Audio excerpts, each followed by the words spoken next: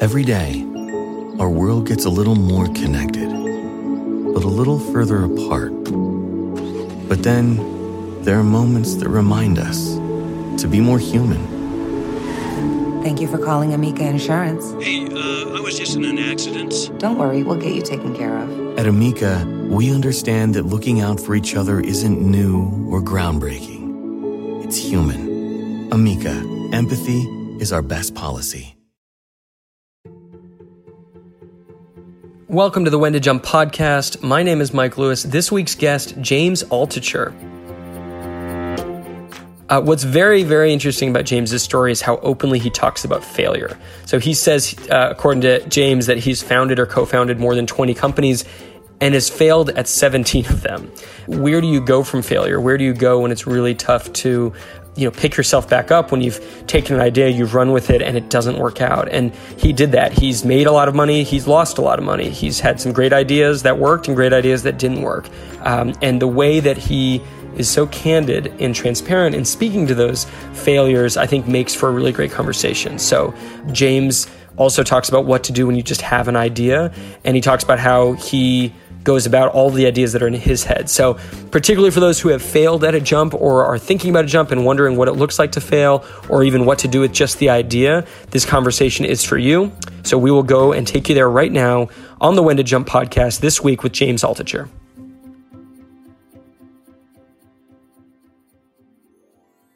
First, kind of when we locked in this interview and you thought about the podcast and the show, what was one of the first jumps that comes to your mind? Because you've had a bunch, and where would you start? It's hard to say because I'm a little older than you. I'm 50. I've probably reinvented my entire career. I think I've counted at one point like 15 different times. So, and it just depends on how you define reinvention. But let's say going from being a computer programmer to trying to do a TV show, to starting, running, and selling a business, to having a hedge fund, and on and on and on. So I've reinvented the career, but it's not like jumping from success to success to success. Often I try something and I crash and burn and I'm miserable and suffering, and I'm thinking, why did I do that? And how am I ever going to come back from that? And then I have to reinvent myself. It's not like, oh, I think I'm done with this and now I'm going to reinvent. It's usually much more brutal than that and much more almost violent. I would say one critical jump was I had sold a business that I worked really hard at, made a lot of money, spent even more money, and went totally broke when I had a family and two kids to raise. And I had to figure out how that was a hole that I was in, of both depression and misery and despair and poverty. Like I didn't have any family to fall back on. I didn't have any job or opportunity to fall back on. In fact, nobody even wanted me for anything. I had kind of lost the skills I had trained for and didn't have new skills yet. And meanwhile, I was dead broke. But my expenses were high because I had made money and I had scaled up, unfortunately, my lifestyle. And so I was really scared, and I had two children to raise, and I was scared for them. I thought they were babies, so they didn't know me yet. I figured better for me to die and they would have my life insurance policy that I had secured when I still had a lot of money, and that would be better for them. Because when you have that kind of suicidal thoughts, it's really hard for you to realistically see what all of your options are, and you think there's only one option. But the reality is we always have many options, and even the deepest despair is a personal choice. Depending on how you get into a situation, you can always view yourself as either fortunate and blessed or unlucky and miserable. And that's with almost every situation you could be in.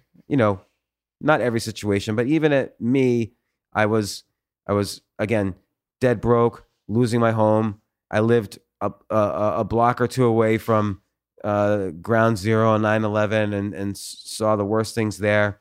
And I was in a pretty bad spot. But I would say that was my first jump, was figuring out how to jump out of that hole and prove to myself that I could do it. I didn't say to myself, oh, I have to prove to myself now that I can do this. This is going to be inspirational. I was just miserable and desperate.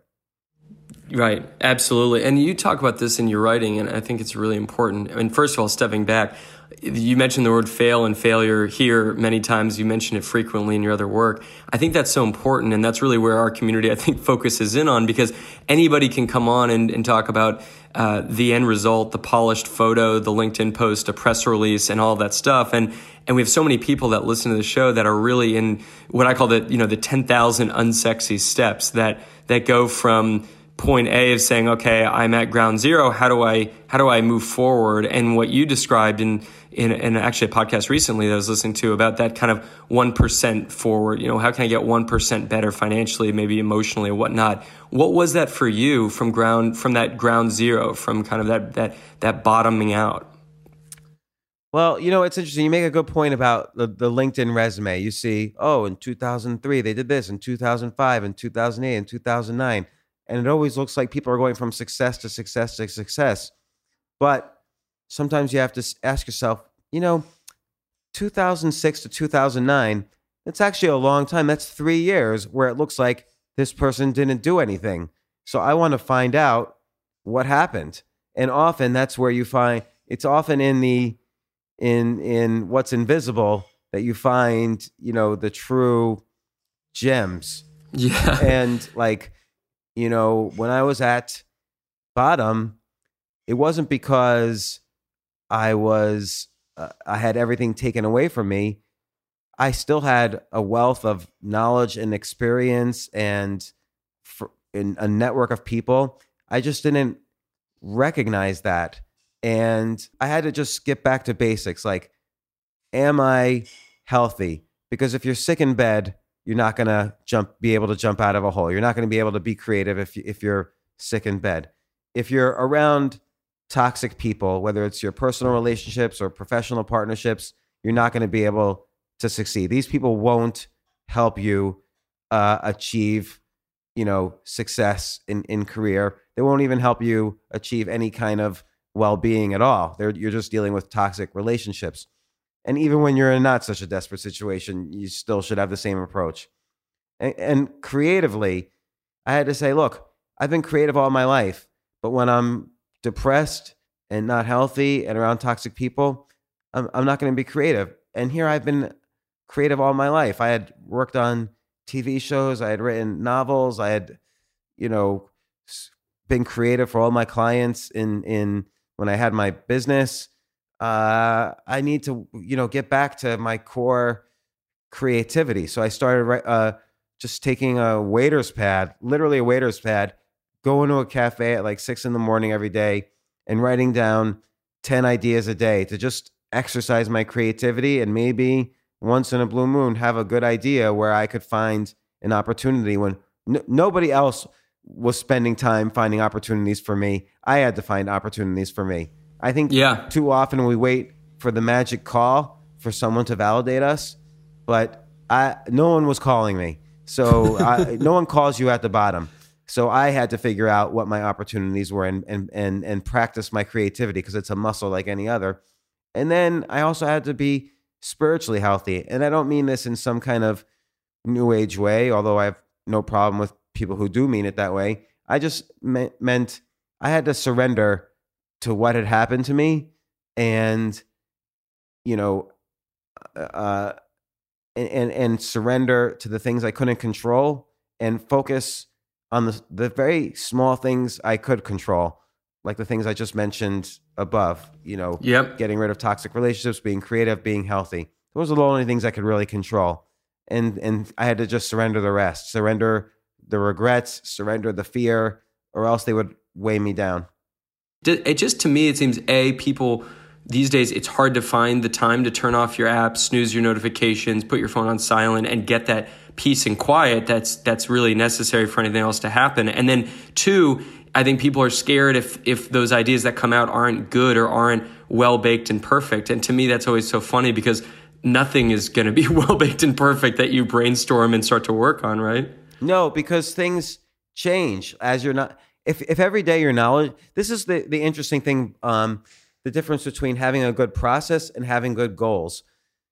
It's really hard to know what your goals are, because if you have a good process every day, it means every day you're learning more and more, which means whatever you think your goals were are probably going to change as you gather more and more knowledge. So the important thing in that jump, in any jump, is having a good process. And again, I'll just quickly, physical, emotional, creative, spiritual, having a good process in those 4 areas will and improve, trying to improve and work on them every day, even in the tiniest, smallest ways possible. That's going to build your network, build your knowledge, build your creativity, build your opportunities. So your goals might shift and change as you have more ideas, as your network expands, and so on. So you have to surrender yourself to the fact that your goals might change if your process is good. And by the way, if you're going to be healthy in these ways, what's going to happen? Other byproducts are you're going to get to be a better salesperson. You're going to get to be a better negotiator. You're going to get to be a better manager. And why is that? Like, why would you be a better negotiator? Well, because if you're creative and if you're also, coming up with ideas and researching and reading about ideas and about innovation, you're going to build core value systems around your ideas that allow you to say, hey, this is really important. Like the world is changing in A, B, and C in directions. So you need to be on board with this or X, Y, Z could happen. Right. And that makes you a natural salesperson. You don't have to read all these books about sales. You just have to really know and believe in a vision that's unique and be able to express it. And the same thing with negotiating. If someone offers you $1, you say, listen, this is important. Like it's important for A, B, C reasons. And then you can say even, look, given what I told you, what's the value you place on this? Like just authentically, sincerely, give me advice. What's the value you would place on this? And if they say a number that doesn't work for you because of how you value yourself, then you can walk away. And that's how you learn negotiating. Again, there's lots of nuances, but it all comes from having a core, having that tree trunk that's been through every storm.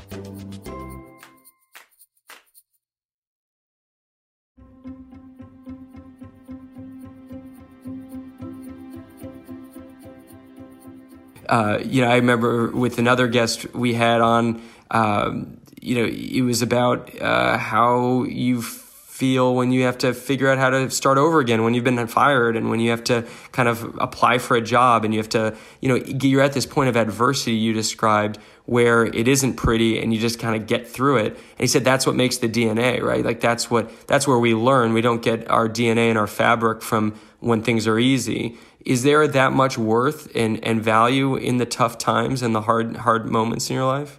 I don't know. Value is a hard word. Like, I would never recommend to anybody go through something bad in order to be just better. To do it. Yeah, like it was never pleasant to, be disappointed in, not. Or it was never pleasant to go broke when I had a family to raise. It was never pleasant to fail at a business or have a book that I spent years working on not work out too well, or lose an important friendship or connection. Like none of these things, maybe these things made me grow, but they certainly were not pleasant while they were happening, and I would never recommend it to anybody. All I can say is, those are the moments, though, when you need to stick to that process, like to make sure you have a process of what's important to you, like the things I mentioned earlier are important to me, and I think should be important to anyone, because there's just sort of common sense, and make sure you're sticking to them and question yourself, like, well, where did it not work for me? Did I let someone toxic in for the wrong reasons. Like I thought I would make money or achieve success if I was friends with this person, or did I sacrifice on my physical health because I thought working 20 hours a day, if I just did this for 6 months, then everything would be better? Or did I sacrifice my spiritual health by worrying too much, by being too anxious, so that I ended up self-sabotaging myself? Or did I not focus on my creativity because I thought that, okay, I already have the good idea, I don't need more good ideas? Any one of these things will bring you down, and you just have to just get back to your process all the time. Why do you spend so much time sharing the virtues of failing, especially in a world where I feel like we kind of hide that, or we don't spend a lot of time on it in our discourse today? What's so important to you about that? Well, I don't share the virtues of failing. I share my stories of failing. And there's an important difference. There's no virtue in failing. Because whether you're failing or succeeding, just always get back to your process. But I share my stories of failing because people are uncomfortable with I was ashamed of failing. I was embarrassed and ashamed and distraught. I wouldn't even tell my own family when I first lost all my money. I wouldn't even tell my own family. I ran into my sister once in the street, and she was like, "Oh, why are you moving?" And I was just embarrassed to say because I couldn't afford, because I was losing my home. When I started sharing these stories, people were like, "Hey, are you okay? Like, do you have cancer or something? Did you have a stroke?" Like one CEO of a company that I had once worked with called me up and said, the word is you had a mental breakdown." That's how shocking it was for people to see these stories that I was writing and telling and describing. But at the same time, I was getting thousands of emails from people saying, "Thank you. I've been through that as well. I'm glad I'm not alone." And I thought this was, really important. And so I wrote lots of articles, maybe too many, about my stories. But I think it was important for me to share these stories and to understand that people might be shocked, but more people will be helped. What would you say to folks, our audience, a lot of folks, especially, are at that early stage of what I call the jump curve, where they've got a voice in the back of their head, but it's like, what do you do with it? I think I know the answer, but what would you say is the easiest kind of that 1% forward you can do? Okay. Well, I've been saying over and over again, about, process, in the process I have, but let me try to change it a little bit. I'll emphasize, start today writing 10 ideas a day down, and they can Google some of my articles about this and how I do it. But the other thing is, some people just need to shake things up a little bit.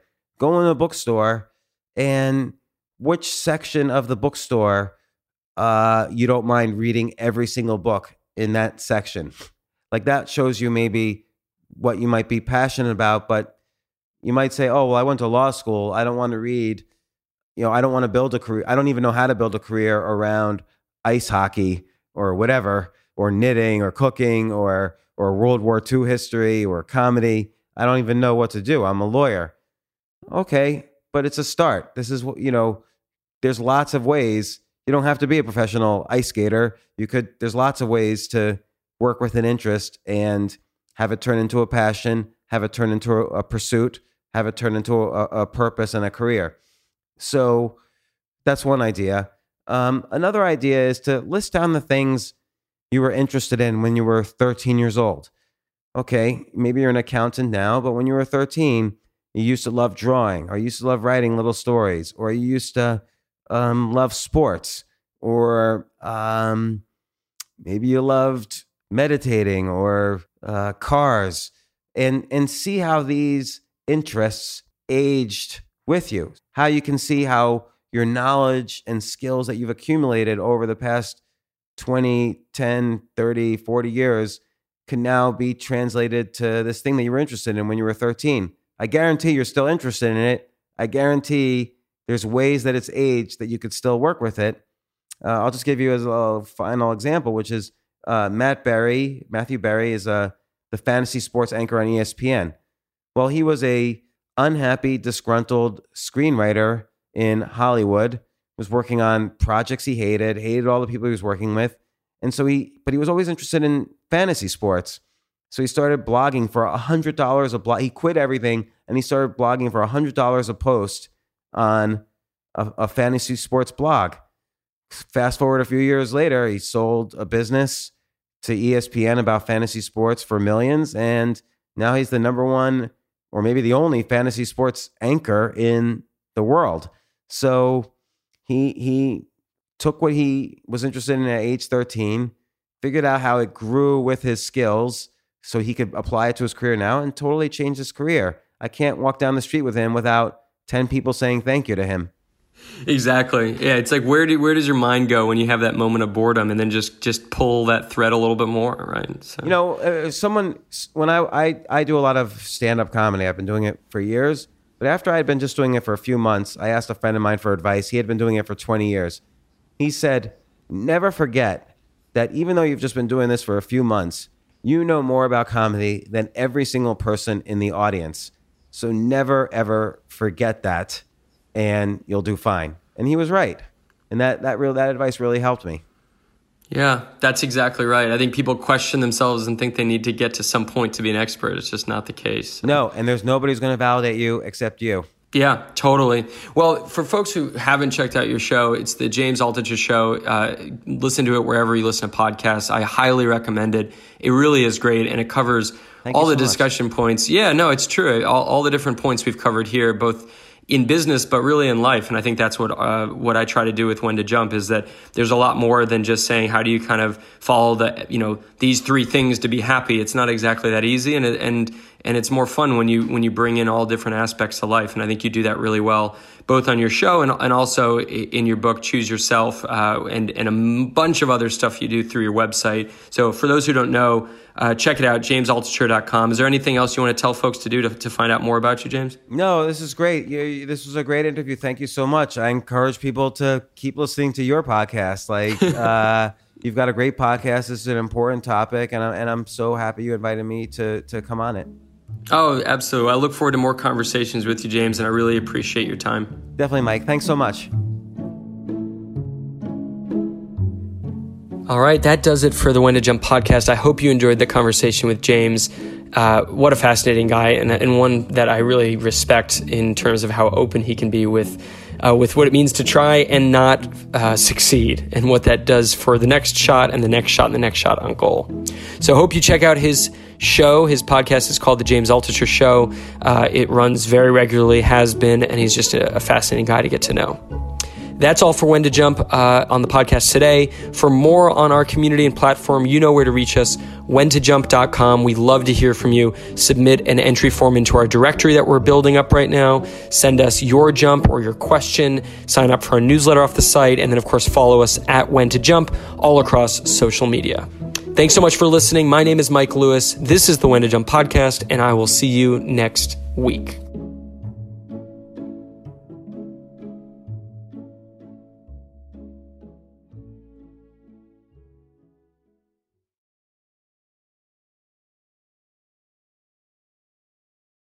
At Amica Insurance, we know it's more than just a car. It's the 2-door coupe that was there for your first drive, the hatchback that took you cross-country and back, and the minivan that tackles the weekly carpool. For the cars you couldn't live without, trust Amica Auto Insurance. Amica, empathy is our best policy.